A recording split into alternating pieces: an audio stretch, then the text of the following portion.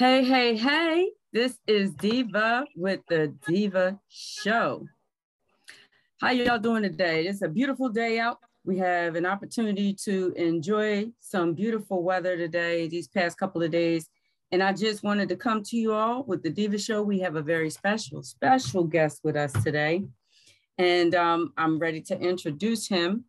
You know, usually the show, we start at 12 noon on Thursdays and we go from 12 noon until 2 p.m. But today we're starting just a little bit later. So I'm thanking you all for, like I always say, rocking out with the Diva Show. You have been supporting me for quite some time now, and I truly appreciate it. So without further ado, I want to introduce to you. See, look at me, I can rhyme just a little bit. Introduce to you Mr. Dave Scarpello, AKA the Italian Stallion, AKA Funk Wizard Snow. So tell us, what have you been up to lately? Now, you know how I do my interviews, but I'm just going to ask, what have you been up to as far as your move? Are you loving it? Like 1,000%. 1,000? Which is crazy, and for real, everybody know because I'm like Captain Philadelphia. Right. And I'm always like, I'm dying here. I ain't never leaving. I'm gonna be here for my whole life. And I really believe that. So for me to up and leave and come to a whole new state where I don't have any friends to work for a company making non-alcoholic beer, I had to like really, really believe in that company to do that. And it's worked out amazing. Like I didn't know it, but my apartment, it turns out it's like a half a mile from the beach. So I walk to the beach. I'm in a Spanish speaking neighborhood. So, I got all of my mommies around me. Like, it's like, Bridgeport is cool. I like it here. I know how you love to have the mommies around you. Oh my gosh. Hola, yes, indeed. And listen, you know, I am a beach lover, so I can't even imagine being that close to the beach and being able to enjoy it on a regular basis. I feel like my whole life is I'm on vacation. Wow. Like I'm waiting for it to go back to the way it was. It's not. I know, and that's crazy. And it's been almost a year and it still hasn't sunk in because I'm so used to having stuff and then having it taken away that it's almost like my reflexes is like I'm waiting. Like I still haven't been able to like completely chill yet. But it's amazing. Listen, I see the pictures and I see your expressions of every moment, you know, with your move. And it's like, I'm moving with you. Like I'm enjoying the walks that you have in the morning and the decor that you show. But I'm not going to go too much into detail about it because we want to talk about it a little bit later. This is Diva Gorton with the Diva Show. We're talking to Dave Scarpello, AKA the Italian Stallion, AKA Funk Wizard Snow. So Dave and I have a history. So we're going to talk about that. Dave and I have a history. We go all the way back to grade school, right? Yeah. And because you had many memorable moments, but one of my most memorable moments is when you walked through the audience in an auditorium. Well, our auditorium, what we had at Amy 6. Right. When you walked through the auditorium and you went up front and did like a whole magic show. And it's like you did it with such confidence at such a young age. You know what I mean? Because a child around that age would be very intimidated to be in front of a lot of people. But it was more or less like, yeah, I got my magic and y'all gonna watch me do this. Oh, right. Right. Like, and I was just born that way. Like I never had a period where I was uncomfortable being in the spotlight. Obviously, doing this podcast right now. Listen, it's a good quality to have because so many people do lack confidence and they miss out on opportunities that way. And we're going to get into a little bit of your confidence that landed you a major, major opportunity. Yeah. So while we met at grade school and we graduated from Amy 6, I didn't even know that you were going to FLC. I had no idea. And you were, I think, a grade or two, maybe. Yeah, I was 1 year ahead of you. Yes. So it was like I walked into the lunchroom at Franklin Learning Center, and you were over there basically annihilating people like with your rap. You know what I mean? It was so many lunch periods that people could do. You were only supposed to have one. Some of us wound up having 2 and 3 because we didn't want to leave because you was killing it. It was so heaven. How did it come about? About me being a rapper? Yeah, getting into rap. What made you want to do rap? So actually with the whole, if you take the whole hip hop thing, I started writing graffiti when I was 7 years old. Cause I was always an artist, like always been a performer of some kind, whether it's in the camera with my art, photography, whatever it is, just creative stuff. So for me, being there in the beginning, because, you know, modern graffiti started in Philly in the late 60s. And really, I wasn't famous, not at all, because I was a little kid, but I was one of that first wave of graffiti writers. So that was my introduction to the hip hop culture. But and actually, it didn't even exist at that point. It wasn't the hip hop culture yet. But then with the rapping, the thing that really changed my life was I'm 12 years old listening to WZZD, Wizard 100, AM radio, and they played a song called Rapper's Delight. And literally, it was like a movie moment, the moment that changed my life. And I said, I knew right at 12 years old, I'm like, there's going to be my life before I heard this song and my life after I heard this song. I'm like, this is what I'm going to do. If I don't make the Phillies, I'm going to be a rapper, and I'm just going to like be a famous rapper. And, you know, that was at a time where people didn't even in the beginning thought that the rap records were a fad. It was like, hey, you can be a rapper, like, you can't sing. You need singing to fall back on. So you had that. And then on top of that, everybody's like, you know, you're not black, right? And I'm like, I do have a mirror. Because, you know, back then people people really thought, they were like, people, especially black folks were like, but you don't have rhythm to rap. You have to be black. And I was like, I'm about to show y'all different. And, you know, people were just like, you're Italian. I'm like, I'm gonna be the first Italian rapper. Watch, but you know, and I still had that confidence. And it's funny because to me it was a non-factor, but everyone now is interested in it. And they're like, growing up in Germantown and being in North Philly and whatever, they're like, you're like, in the early days of hip hop, it's basically like hundreds and hundreds of black people and you. And you never felt uncomfortable. And I was like, no, I'm from Germantown. Well, I'm used to being around black people. Why? To me, it was just like other people that were into hip hop. Right. So yeah, I had to doubt in the beginning, being Italian on top of everything else. So I did have to, you know, prove myself a little bit more, which is fine. And it got to the point where when I got to FLC,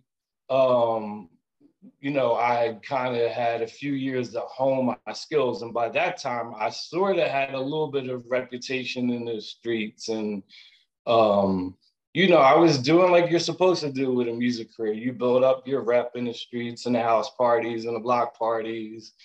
And so when I was in 10th grade, I joined the Universal Zulu Nation because I was just like all the way in. I used to go on the weekends, take the train to the South Bronx because I wanted to go against the MCs from New York City, because I'm like, if I'm going like in basketball, right? When I wanted to be better in basketball, I didn't play in my neighborhood, right? I went down to Diamond Street to the projects and just waited for next because I wanted to go against the 7-footers who were going to dunk on me. Because if my game is going to improve, my attitude is always, I got to go against the best. So when I felt like I was on par with the best in Philly, I'm like, now I got to go to the birthplace. And I did that. And, you know, and I got my butt handed to me sometimes, but it was a learning experience. Mm-hmm. And, you know, in high school, hip hop was only on the radio one time a week. And that was Lady B show on WHAT. And I remember being at Franklin Learning Center and telling people, like, make records. I'm past that. I'm gonna make records. I'm gonna be on Lady B's show. I'm gonna be one of her street beat MCs. I'm going on tour at Run DMC. I'm performing at the Apollo Theater. And everybody's like, slow down, little Italian man. Like, really, how about you just build your reputation? I'm like, same thing. I'm like, if I'm gonna be a rapper, I'm gonna be the best rapper that ever lived. Or at least I'm gonna die trying. And, you know, and people laughed at me. And I understand why, because it seemed so implausible and so ridiculous. Not really, but then it was, and then it happened. And the way that it happened was because of Lady B. So there was the moment in my life when I heard Rapper's Delight. And then there was the next moment was my life when I met Lady B. And she was the first female to ever make a hip hop record, To the Beat Y'all, TEC Records, 1979, Philly hip hop first, including New York, first female rapper on wax as a solo artist in history. You know, you just said something that our young kids don't even know anything about. You said the first on wax. They don't even understand what you mean by that, but I know what you mean by that. Yeah, that's that black thing that spins around you see in the video. So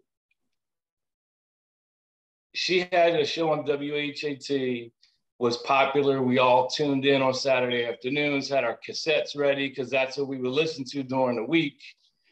And she was the queen of the city. So she was like the top dog. She just ran everything. You know, and with, like you said, my confidence, I was like, she's a top dog. I need to be with her. Mm-hmm. So there was by the time that I linked up with her, her show was so popular on AM that she moved to Power 99.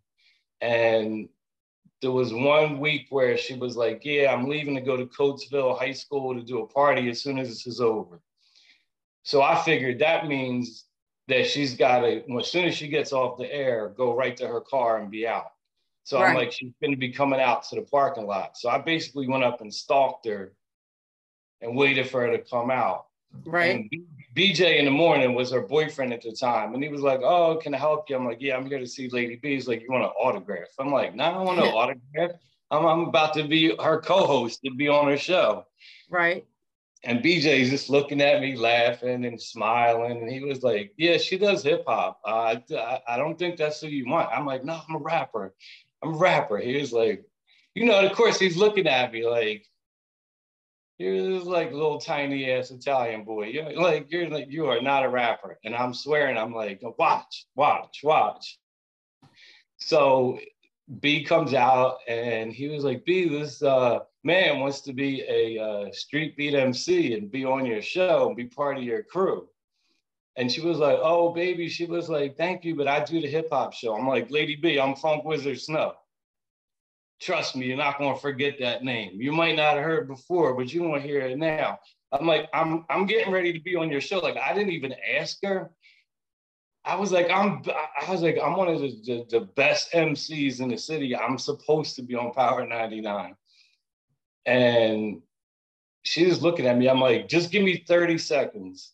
And she was like, go. And I just, I'm like, innovating, rambling, pulsating, and I'm just letting it all just go in my 30 seconds. And they were like, oh my God, he actually can rap. Yes. And she wrote down the name of this lady, Miss Carol, said, call her on Monday morning. I did. I show up the following Friday, and she's like, "You actually followed up? Damn, okay." And so I answered the request line. So from 10 o'clock Friday night until 2 o'clock Saturday morning was when Street Beat was on. And I just answered the phones. I was like, I might say like one shout out at the end of the show, but I was not an on-air personality. I'm an intern and I answered the phones. So, you know, like the hip hop stuff is so embedded with us and being at Franklin Learning Center and being in North Philly. So, and you're mentioning me battling people every day in school because everybody at Franklin Learning Center was a rapper or thought they were a rapper or a DJ. And Tina Byers, that was in my grade, MC Spice BT, her boyfriend was this dude named Jazzy Jeff that went to Central. Yes. He turned out to be that Jazzy Jeff, right? So he was part of Grandmasters of Funk, and he actually was one of the DJs at the Class of 84's prom. Class of 84, what's up, y'all? Shout out to FLC. Right? And also he DJ'd our prom fashion show, which of course I was in. I was one of the models. I insisted on that. And I knew Jeff from doing like the house parties and block parties, you know, being in the street. So there was one week where I'm answering the phones and one of the co-hosts was sick and didn't show up. And Jeff and Will were guests, one of the guests we had on the show. And I went in the studio to pull some commercials during a break. And Jeff was like, B, well, why don't you never have Snow on the radio? He's hilarious. And she's like, he's a little crazy. I don't know if he's like radio worthy. And Will was like, B, the man is hilarious. Just turn the mic on. So she's like, okay, you come around here and sit down. So I sat down where the co-host normally would sit. She opened the mic out of commercial and was like, Lady B, I'm here with my boy Funk Wizard Snow, blah, blah, blah, blah, blah. She starts talking to me. I don't even remember what I said. We talked for like 2 minutes. I'm sure it was something crazy. And then when we went back into music, I got up to go back in and answer the request line. She was like, nah, baby. She was like, you sit your ass back down. She was like, this is where you work now. From now, she's like, you're not answering phones anymore. And that was it. And I ended up being her co-host, opening for Run DMC, Public Enemy, Boogie Down Productions, Salt and Pepper, Fat Boys, as a street beat MC, traveling around.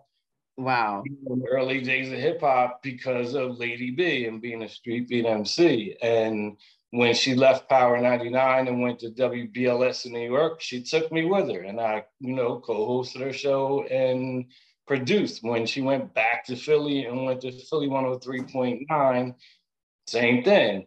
Reached out, she brought me back in. I was a co-host again, produced the show.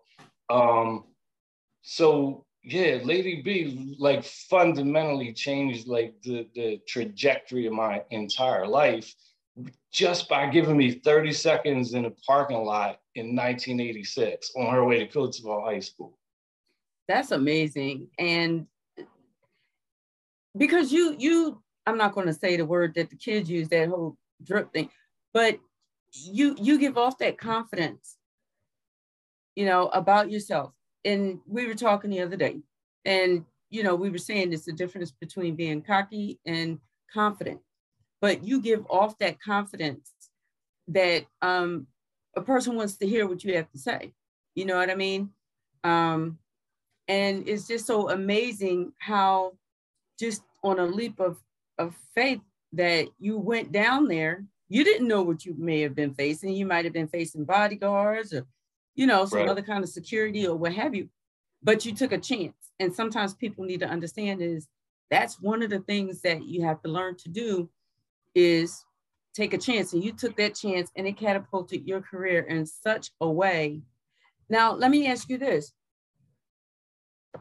understand you were working, and I kind of am answering my own question in a way, but I know that when you're working, when you're in the moment, you don't think about certain things that when people ask you questions, they think that you might be thinking about. And I'll explain. What I mean by that is when you were opening for Run DMC, right, you know, and you were working with Salt and Pepper, it wasn't like a starry-eyed moment. It was work. It was what, you know what I'm saying? Even though, you know, you may admire their work or what have you, but you were up there because you had a job to do. However, you were surrounded by some A-list. Back in those days, you know, they were untouchable to people. Right. You know, to actually be able to open up for them, to share the stage with them. How did it feel? It felt really good because, like, it almost felt like an extension of high school because we were all so young. The hip hop industry was new. There were no rules. We were making them up as we went along. And it wasn't even like, so I knew that what I was experiencing was legendary. And I knew, I was cognizant in the moment, like, I have to take all this in because this is going to be like history in the making that I'm getting to witness firsthand. I knew that. But even though I knew like how monumental it was, and it would be, there was never, like you mentioned, starstruck. I never felt that because most of the people in the groups that I was touring with, we were all pretty much the same age. And in my mind, and again, it goes with the confidence, the only difference between them and me as rappers were that people heard of them and they hadn't heard of me yet. But I was just as good as KRS-One. I know that's right.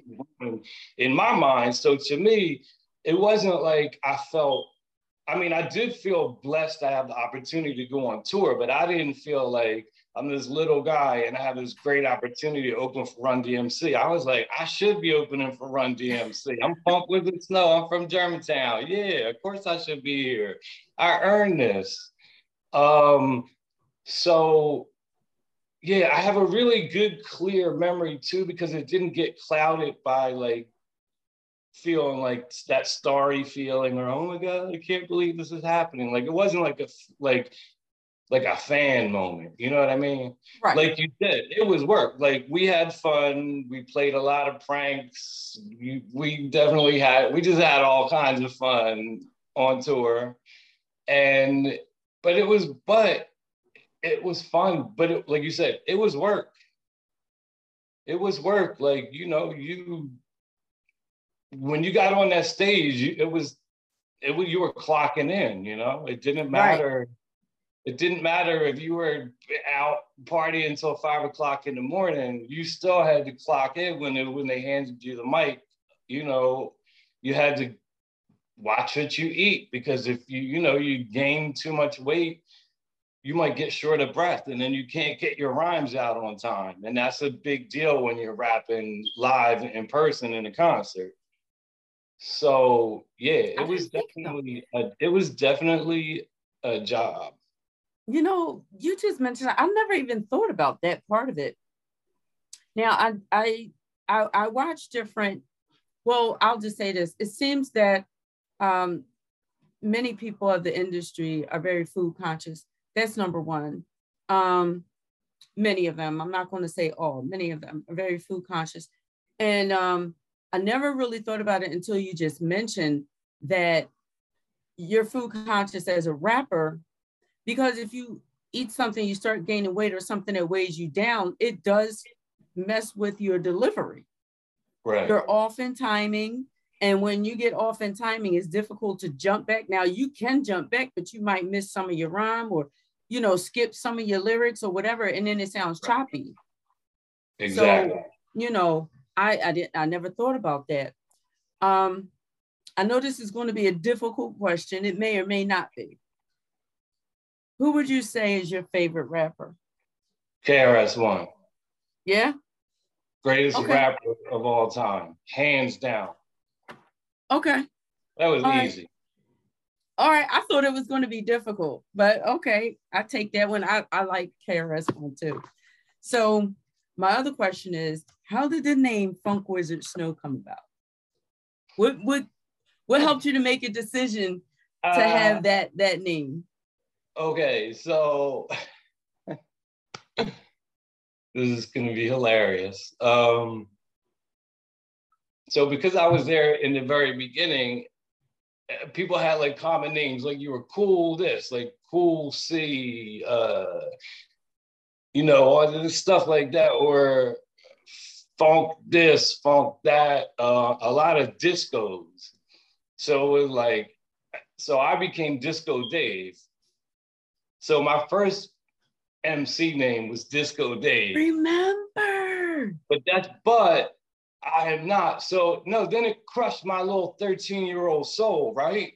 Because I'm in the streets of Germantown. I'm Disco Dave in the place to be, right? And I'm building up my little rep as Disco Dave.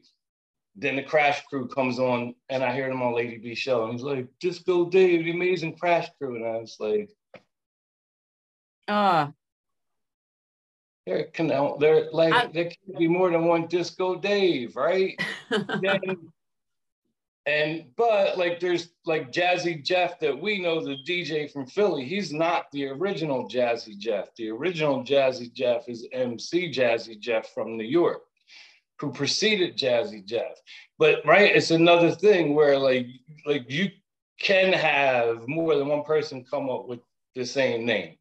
So I was like, that can never happen again. I gotta come up with a name that no one in history would ever come up with. Like it has to be a name that's like nobody could create it. Right.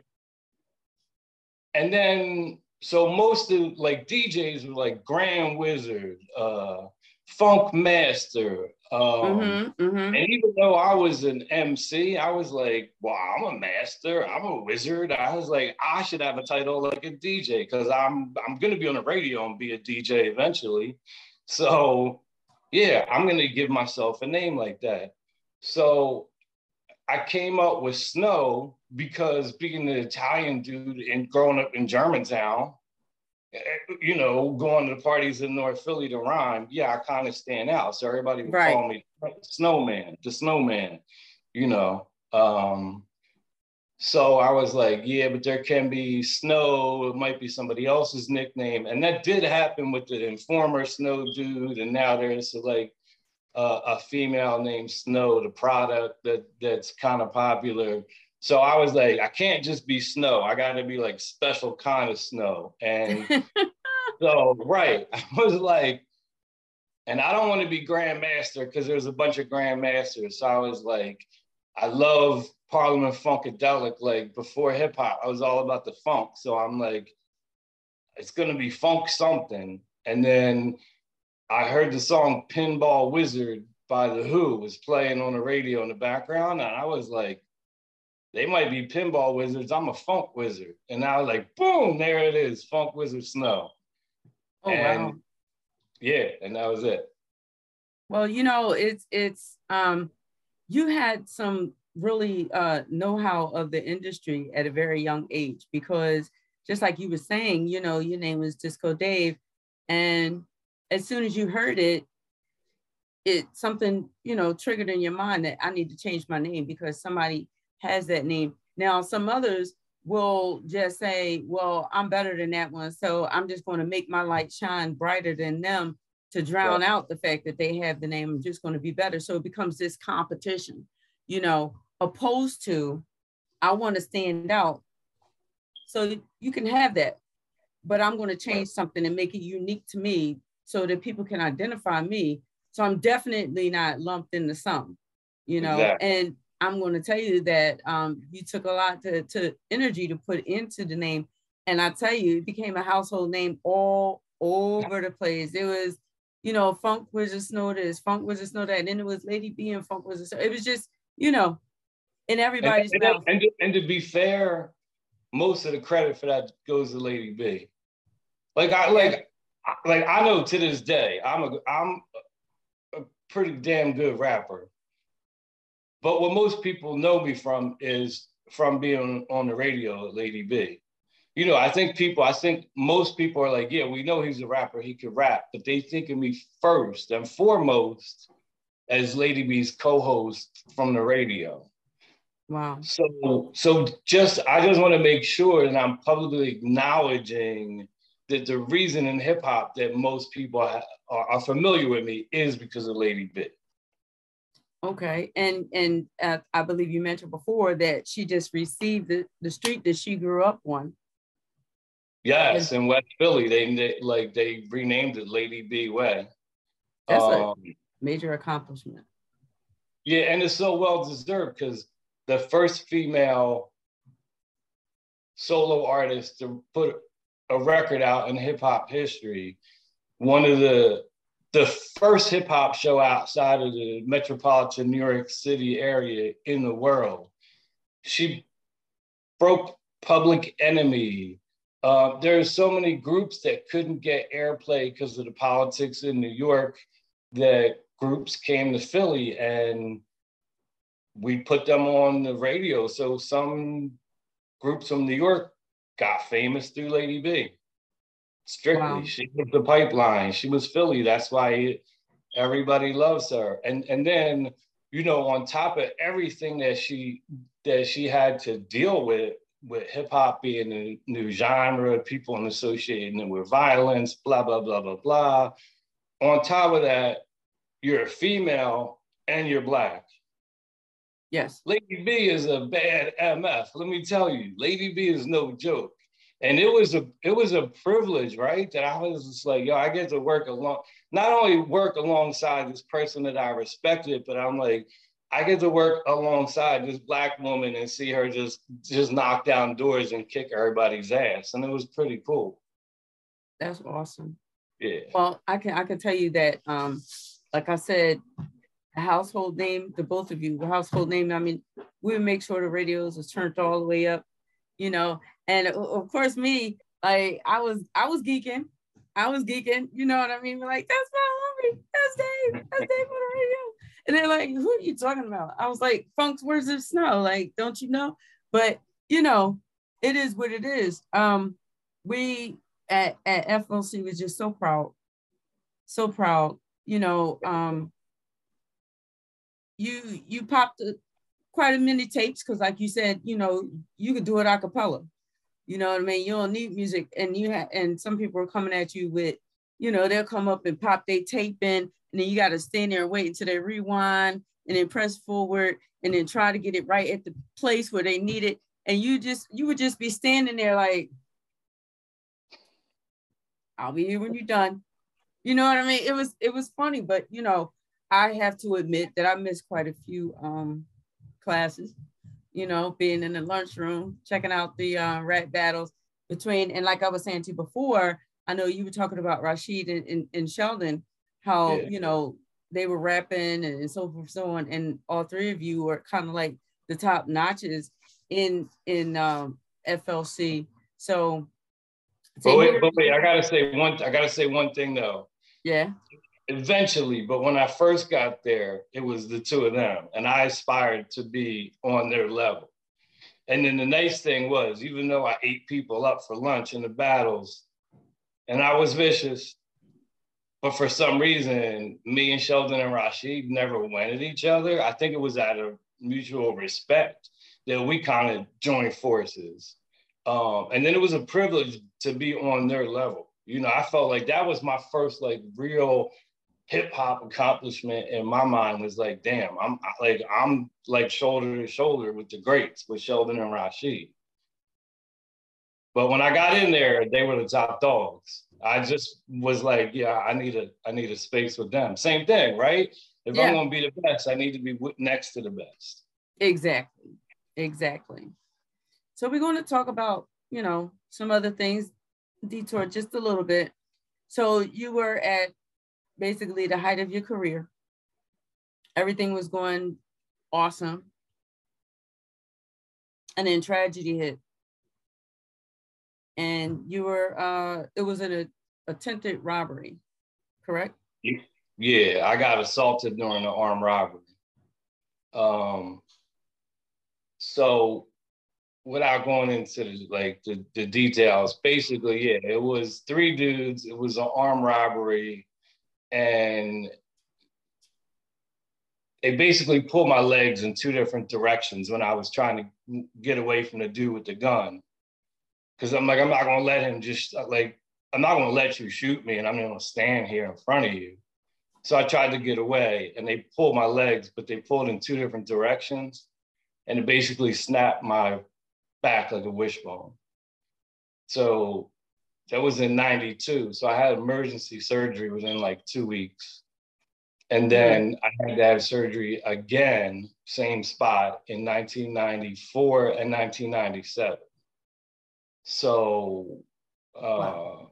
Yeah, and that left me legally partially disabled. I went back to work, did all resume most of life's activities from before, but it was never the same. And so since that day when I got assaulted in 92 until now, and probably for the rest of my life, I've never had a pain-free day.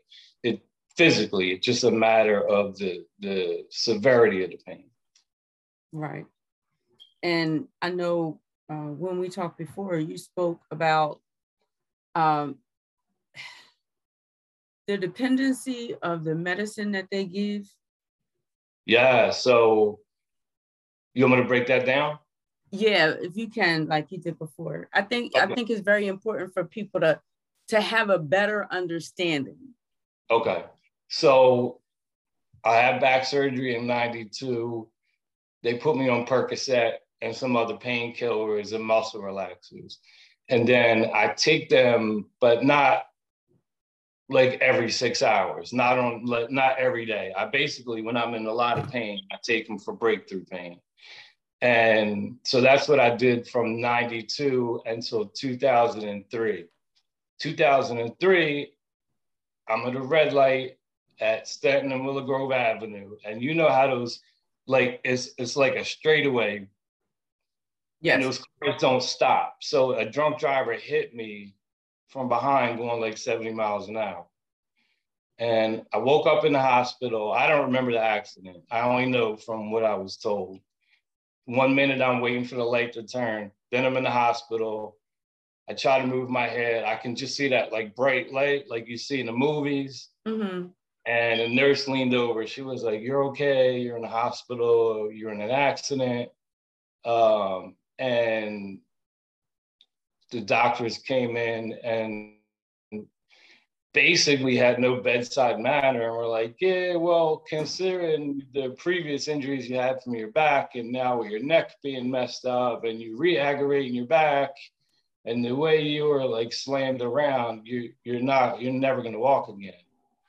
And you're going to have to get used to being in a wheelchair." And then they bought me a wheelchair catalog, which is something you'd never contemplate in life. It makes sense. Somebody needs wheelchairs as a catalog, but that's one of those moments where you're just like, oh damn, how did my life, how did I get to this point where somebody's saying, here's a wheelchair catalog and pick one out for the rest of your life? That's wow. That's crazy. I can't even imagine that.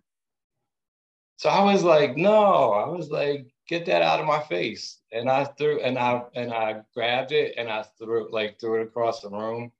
Because, mm-hmm. I've been known to have a little bit of a temper sometimes in my younger years. Just a little bit. And I was like, no, I'm walking out of here. Y'all don't understand.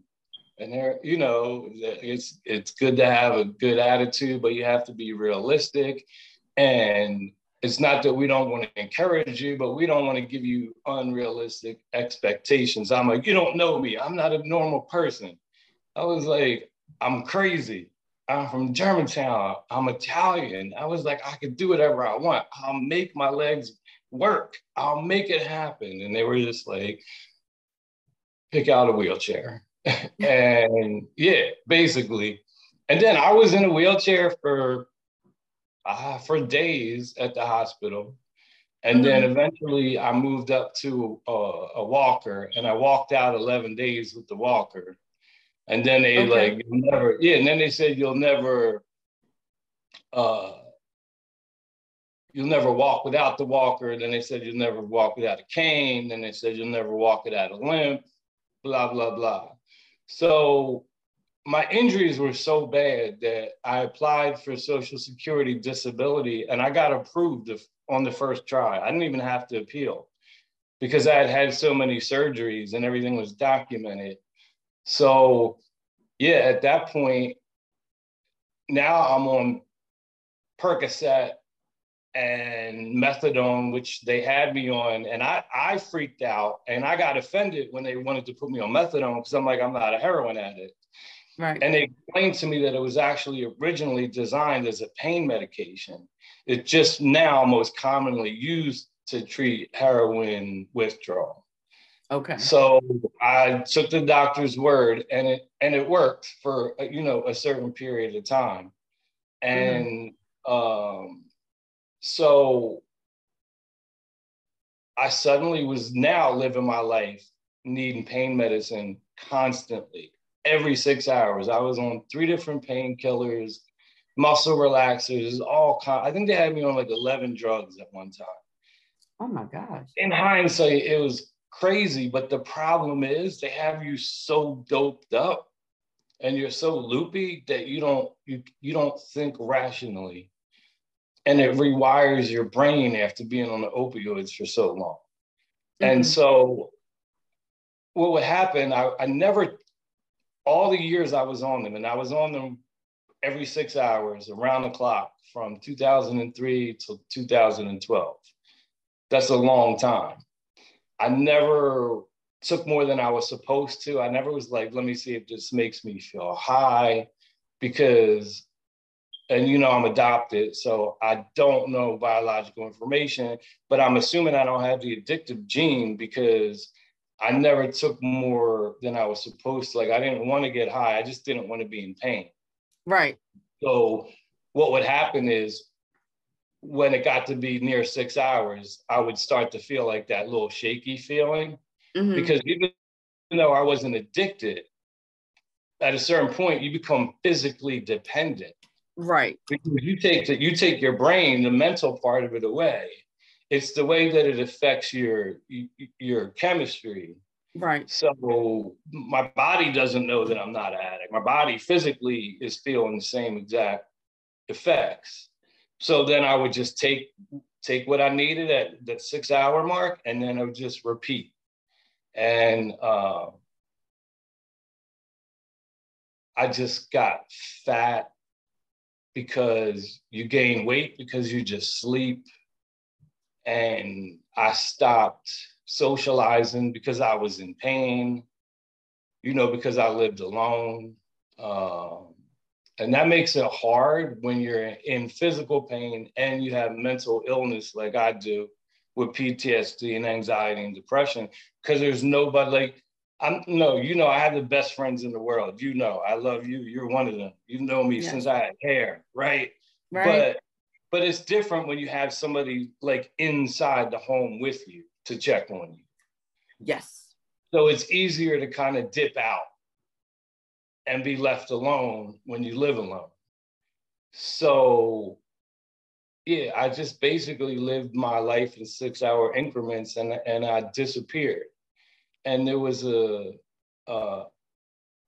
day where it was like 4:30, it said on my clock, and it was a winter time, and I didn't know if it was 4:30 in the morning or 4:30 in the afternoon, because sometimes I would sleep for like 32 hours. So I didn't even know like what time of day it was.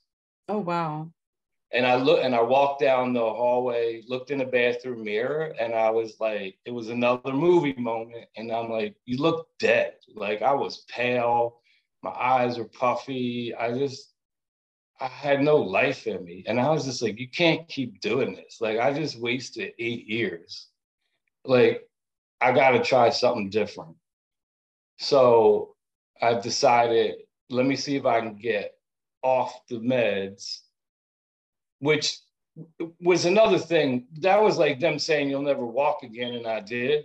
When you tell somebody that's on permanent Social Security disability, you'll never get off the pain meds, 99.999% of the time, that's true. You can't. But I'm like, no, I'm different. I'm gonna see if I can like do it without them. So I went to the pain clinic. I'm like, this is my last time. I'm not coming back. They told me you can't do that. And then he said, you know, we had to find you a detox and then a rehab. And I was like, yeah, but I'm not an addict. I just need to get it out of my system. And so he said, so what do you think you're just gonna, he's like, you live alone, right? I said, yeah.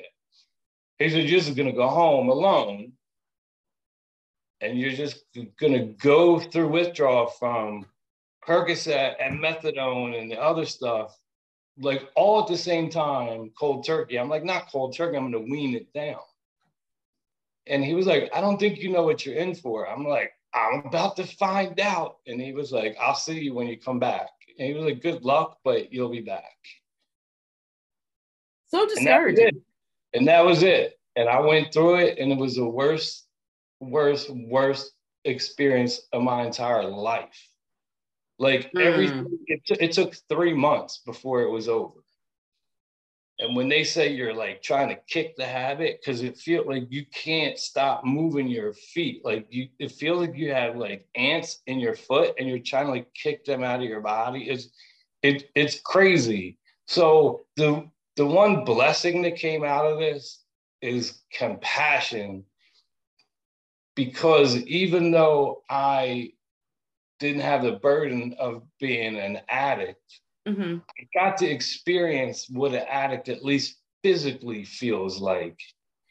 And it made me realize, now I understand why people do the desperate things that you hear when people are like, yeah, crackhead try to pump my gas for 50 cents. And right, and we used to let, like, back when we were young and stupid, like that was funny, but now that's not funny because I've seen, like, now I know why people are doing anything not to go through what I just went through. And so even though I don't want to ever go through that again, and it was the worst thing that ever happened to me, it was a blessing because it made me a more compassionate human being. Now, that's the beautiful part of it. You know, that's the beautiful part of it. You know, Dave, you've always been a very strong person, you know, and the thing about it is it takes a lot of strength. It takes a lot of courage to go through what you went through on every level, from the doctors telling you that you were not going to be able to walk again. And in the way you're telling the story, it's like, they call it Debbie Downer, but each time that, you know, you went through the rehab and everything that you needed to do, it was still, okay, well, you got this far, but just don't think it's going to go any further than this. And a lot of people go to the doctor and they get that and they accept it, you know, and just live that way and say, oh, well, he's a physician, he knows better, you know, but you beat the odds and you stuck to your guns and you knew this is something that you wanted for you. And, you know, I wish there's so many more people that were going through things such as that would share their story, because it's encouraging, you know, to hear you give that information the way that you did, because a lot of people don't understand that sometimes it's not about the fact that they want to get high, it's that they don't want to hurt and feel in pain while they're trying to kick the habit, so to speak. And you're taking it as prescribed by a physician. It's not even like you're doing it on your own illegally. Right. So yeah, trust me. And no, go ahead. No, I was just reiterating that, you know, like I said, I truly appreciate you sharing that information, not only with myself, but with my audience, for inspiration that, you know, don't allow someone to tell you what you can't. You know, allow yourself to tell them what you will, and your outcome will be so much better. Just don't take that final word when it comes to your health in any way, unless you're doing something to damage your health. Then you need to start listening. Yeah. So we're going to move just a little bit further, but not much, because after they told you that you wouldn't be able to walk, you walked with a walker. Then they told you that you was going to need a cane. And then they told you, oh, you're going to walk with a limp. But lo and behold, did they know who they were talking to? Share with us your running experience. And I'm going to say it again to my audience that's listening. I did say it right. I want Dave to tell you about his running experience. All right, so I was not born with any natural athletic talent other than I was fast. So that was it. I was a sprinter. I was fast. So I did track and field. I stole bases in baseball. I was a running back. I was a safety. Like, I always played the fast positions.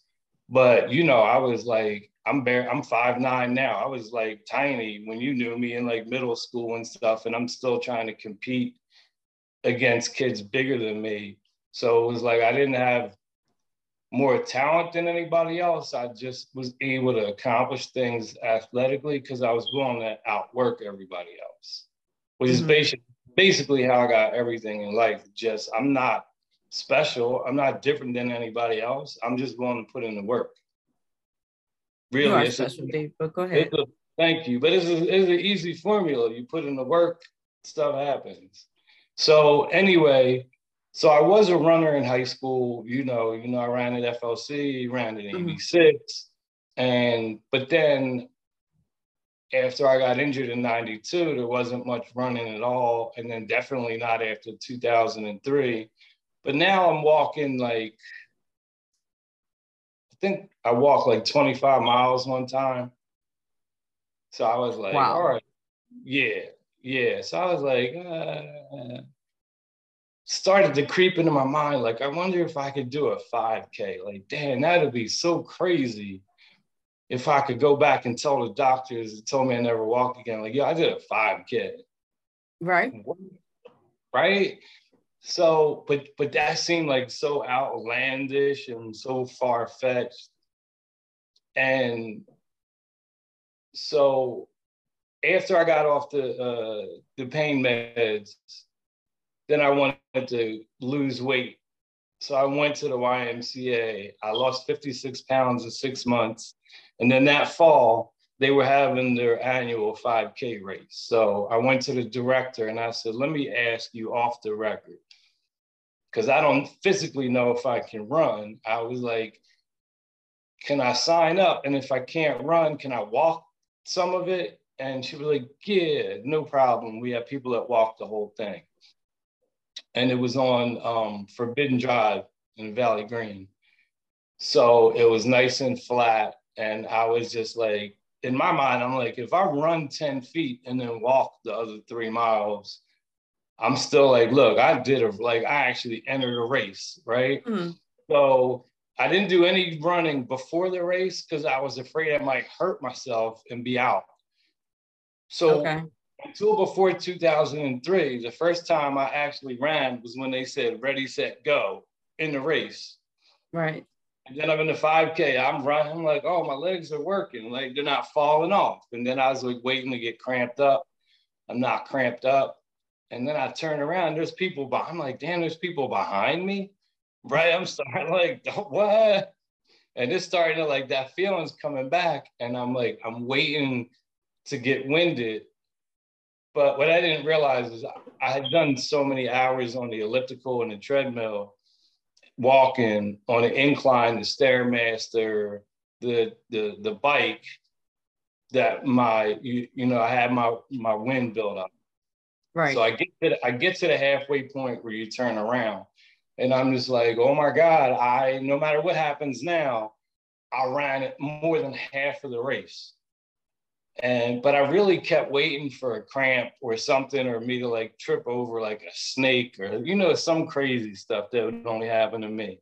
And it didn't happen. And then when I got to the bend in Forbidden Drive, and you can see Valley Green in the distance, I knew that was the finish line.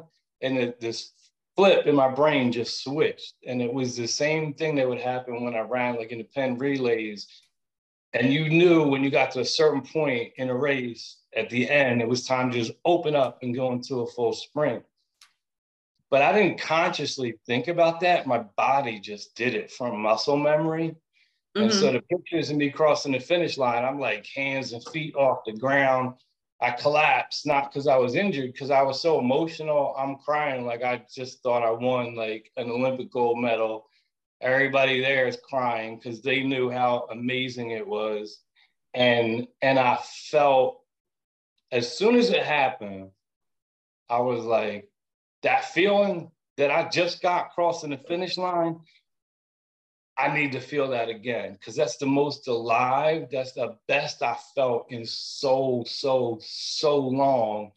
I was like, it was like a drug. I was like, I need more, like give me some more of that. Right.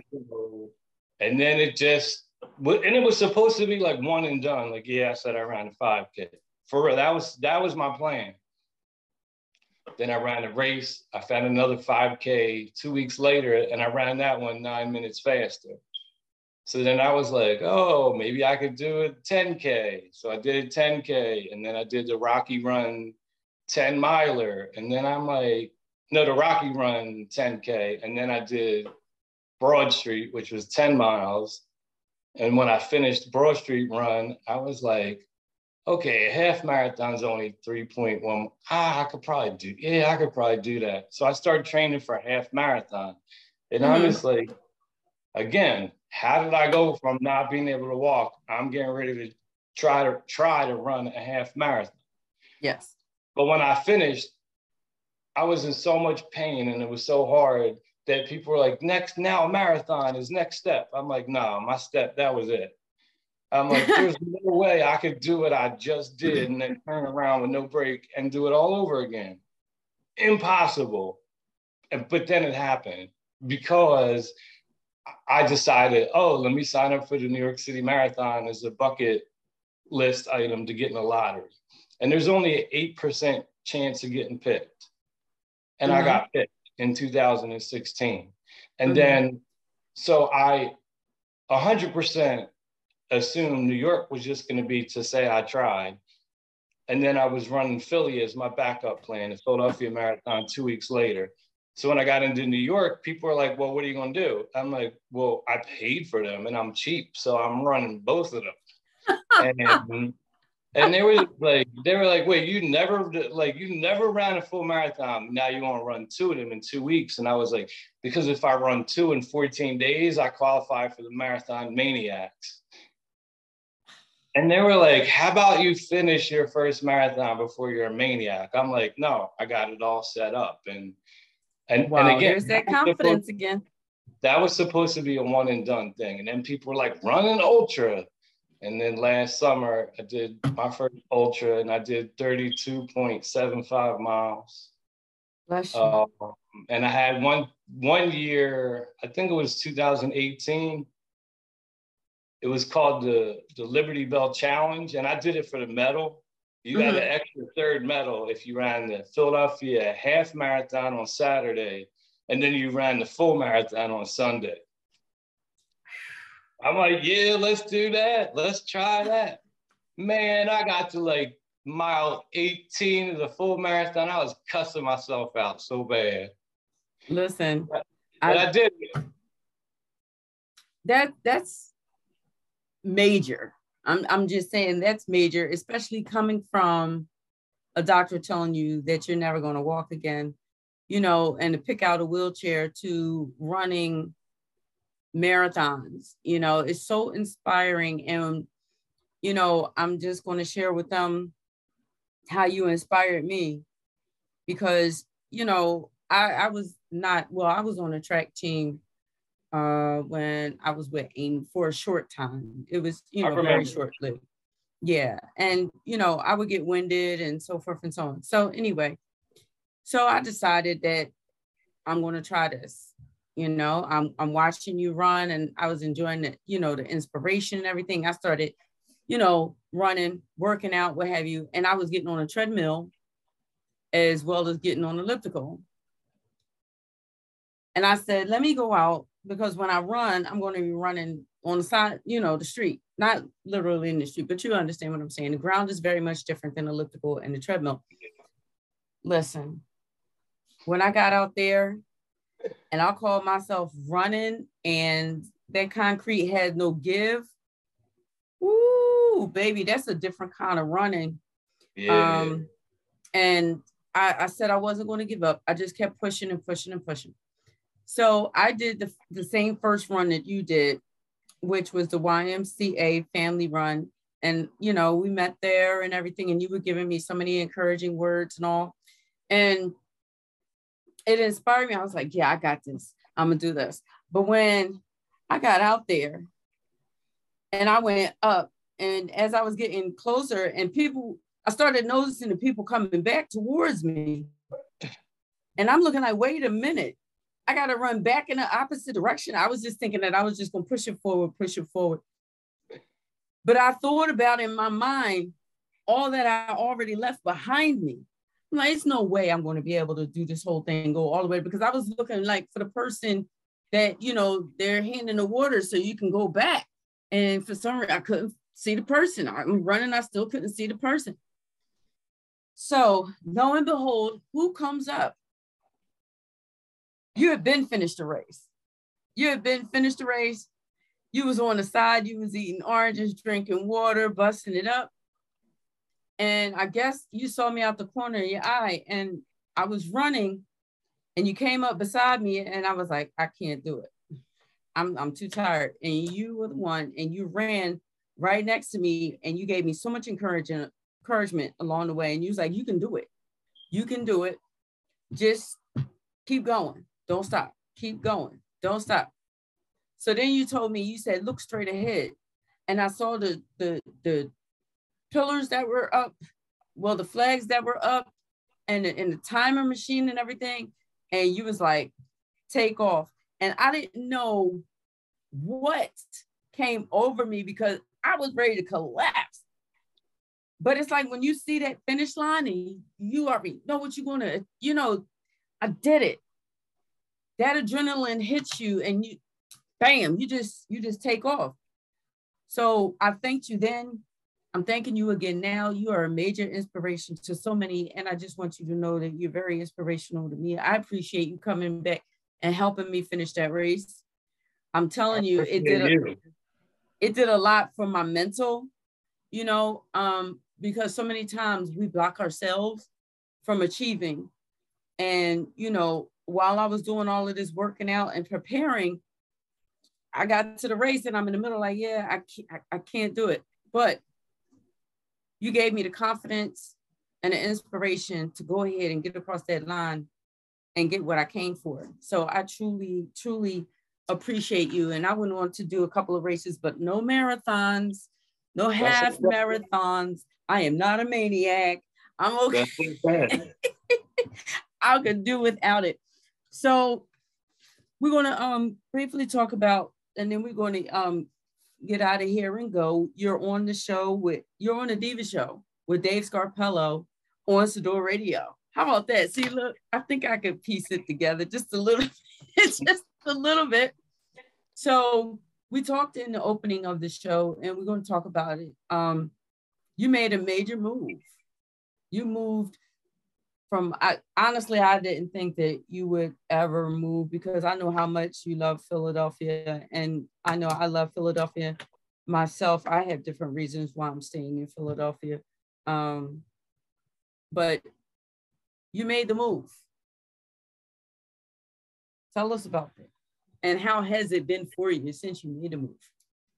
So it's been amazing, just amazing and blessed, like every day. Like I thought, like perfect example, and I just posted this right before we started recording on Facebook. August 18th of 2021, last year, a year ago today, I was homeless. Today, August 18th, 2022, my landlord just sent me the new contract to renew my lease for another year. And on top of that, not only what that represents, but my rent went up on top of that.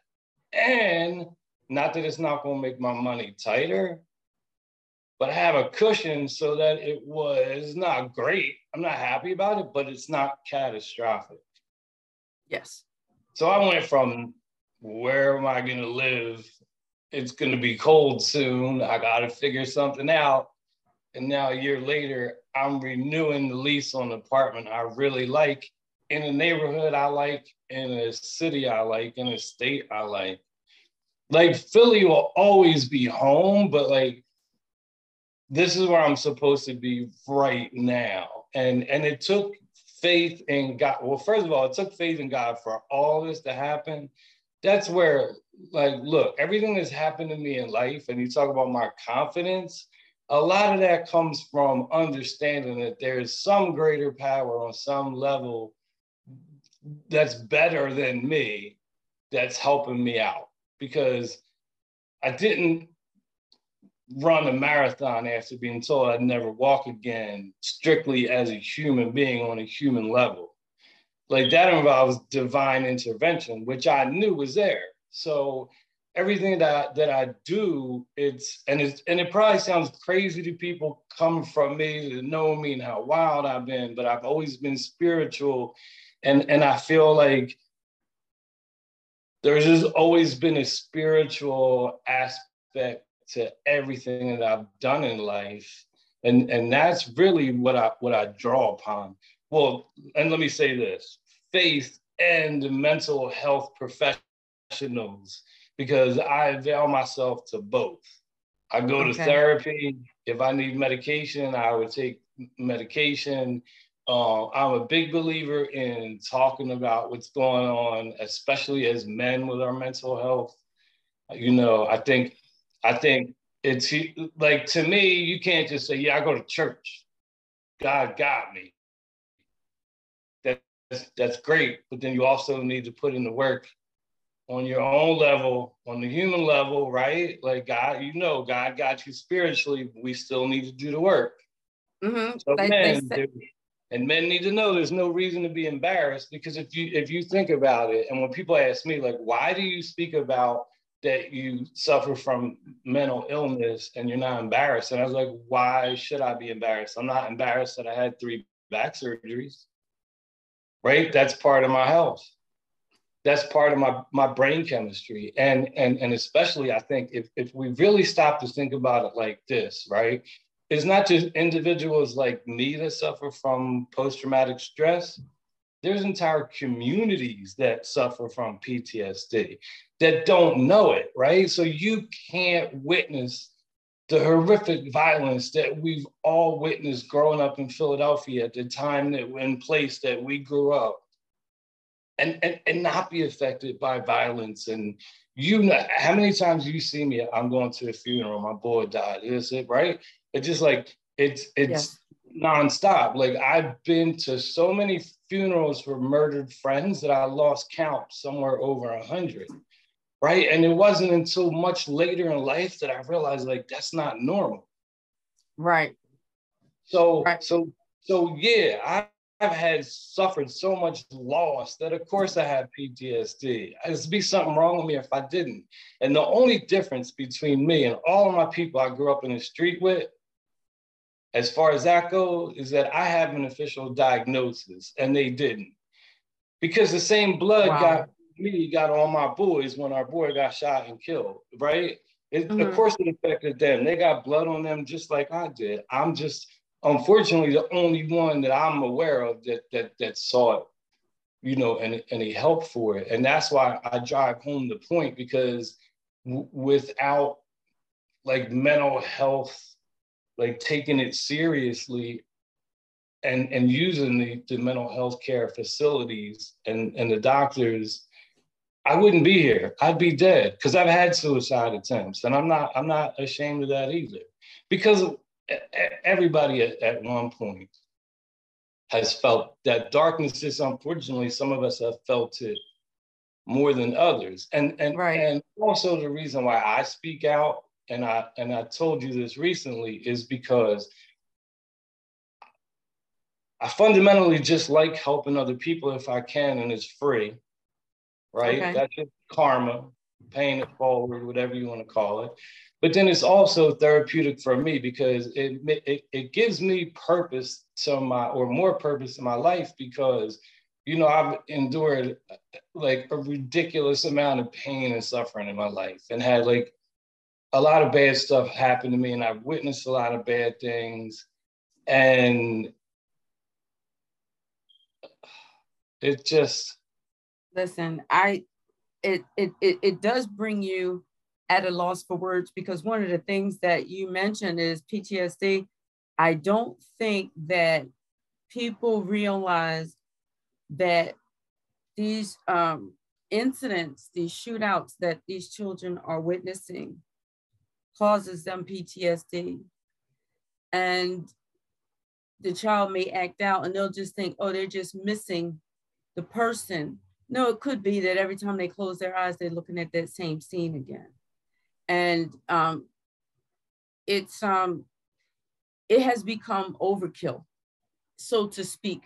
You know, when I say that, it's a play on words, unfortunately, but it's senseless. Our children are witnessing it and they don't know how to handle it. And a lot of adults don't know how to handle it or process it either. So I'm glad that you mentioned that.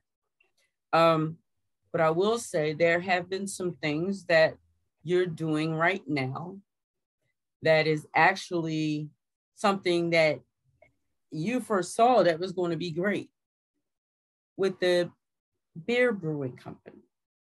Right. Of the non-alcoholic beer.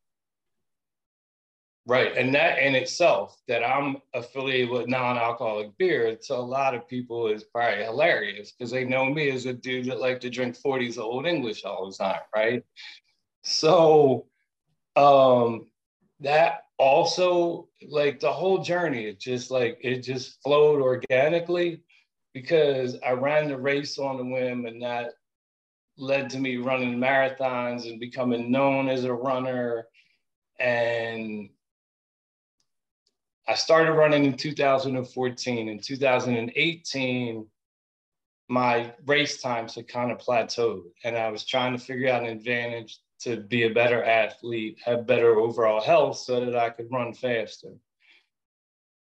And I had a good diet, I exercised, I slept right. The only thing I could think of that was obvious was like, oh, just cut out alcohol.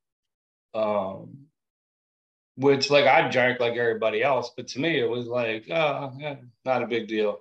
The only thing I was upset about was, oh, that means I have to drink non-alcoholic beer because I love the way beer tastes. So it was like, I'm ready to give up alcohol, but I'm not really ready to give up the taste of beer. And that's probably, to be honest, if I would have found good non-alcoholic beer, I might have switched 2 years earlier.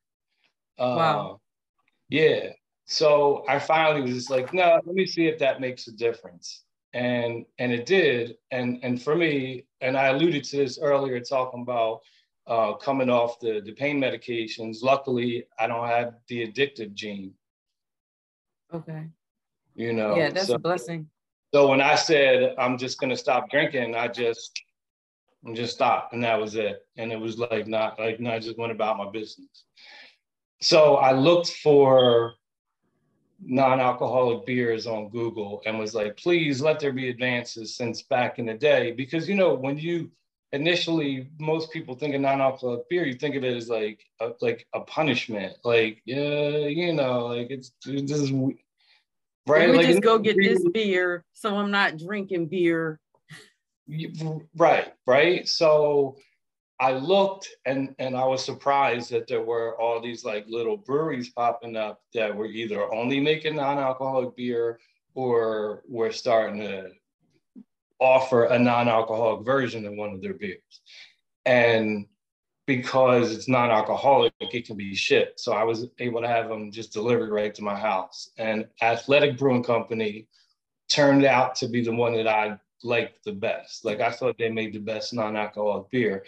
And I knew the first time I tasted it was like, now I'm set for life.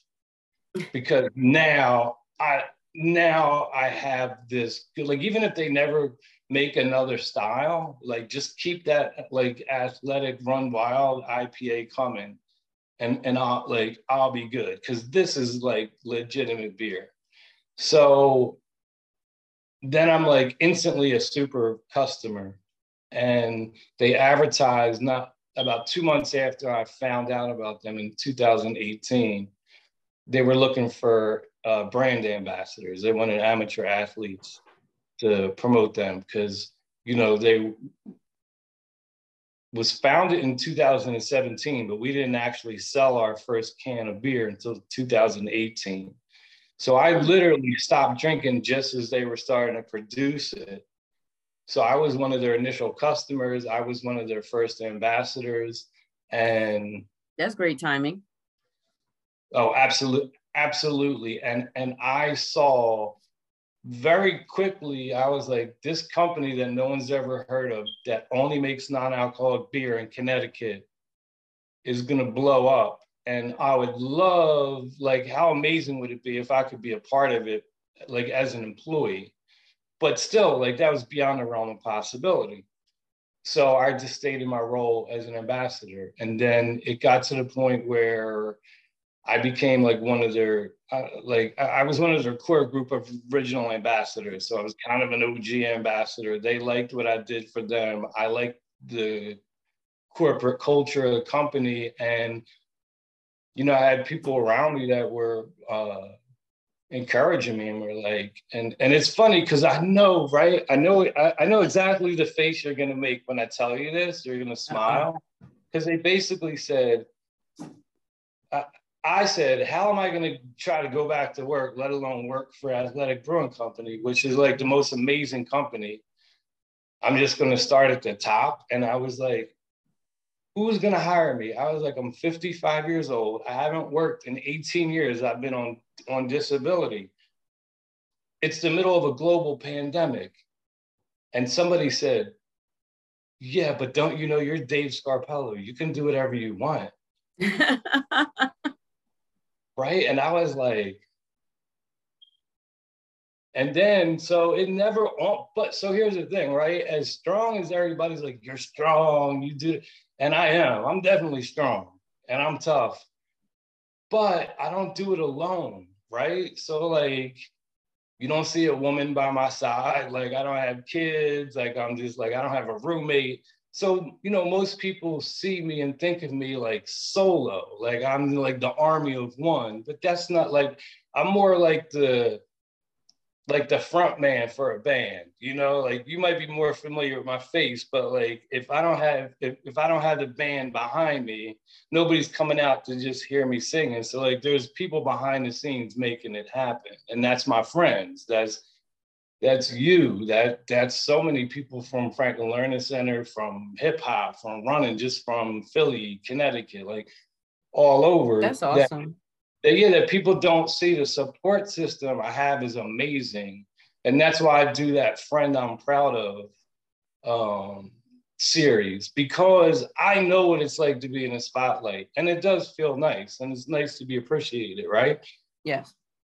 I get it all the time, and I feel like I know what that feels like. I would like to, at least for one day, allow somebody else to experience that deserves it. Because I have, you read them. I have so many amazing friends. I mean, look at you. I'm on your podcast. You're a filmmaker. You're my friend. Amazing. You're amazing, Dave. Amazing friends. Say it again. I have so many amazing friends, for real. And like I said, you're such an inspiration. You're amazing to me. I love you and I appreciate you. And I know that we knew each other prior to Amy Six, but I love Franklin Learning Center for so many different reasons. And they brought so many of us together that we're still lifelong friends. And not many that attended high school at the same high school can say that. Now, you might see pockets of people or what have you that may still hang together, what have you, but FLC was definitely different. They taught us a culture of friendship, respect, and appreciation of each other. And I think being in the arts and Sciences actually helped that along with, of course, Mel, Julius McCullough, Faye Snow, Marty and Melroy, Melvin Williams, as I said. So, you know, shout out to all of them and all of the other teachers at Franklin Learning Center then and now that helped us along the way. And like I said, Dave, listen, keep doing what you're doing. I know I'm not the only person that has noticed. I know I'm not the only person that you have inspired. And I know many people are very touched by your light. So thank you. And can I just, the one thing I do want to say, make sure I get out there. Yes. So that's what I said. I appreciate you and the forum to share my story. And I explained why I like to share it. So if there's anything I said during this whole podcast or resonates with anybody, if it's questions about contracts in the music business, if it's about men's mental health, if it's about running, if there's something that I might have something of value you feel to add to your situation, don't hesitate to reach out. It helps me to help other people. See, there you go, being amazing again. Well, it was truly a blessing and a pleasure to have you on the Diva Show today. Everyone, just as he said, it's Dave Scarpello. If you have a question, and I'm sure that, you know, he'll be able to shed some light and give you some answers or steer you in the right direction for the answer. So I do want to thank you, Dave, for being part of the Diva Show. And I wish you nothing but the best. And we'll be talking, of course. Yeah. Okay. All right. Thank you. Oh, you're welcome. Is there anything else you want to say to the audience before we go? No, I just want to say I love you. That's it. All right. I love you back. All right. This is Diva Gorton with the Diva Show. Y'all already know how I end. This is love, peace, and hair grease.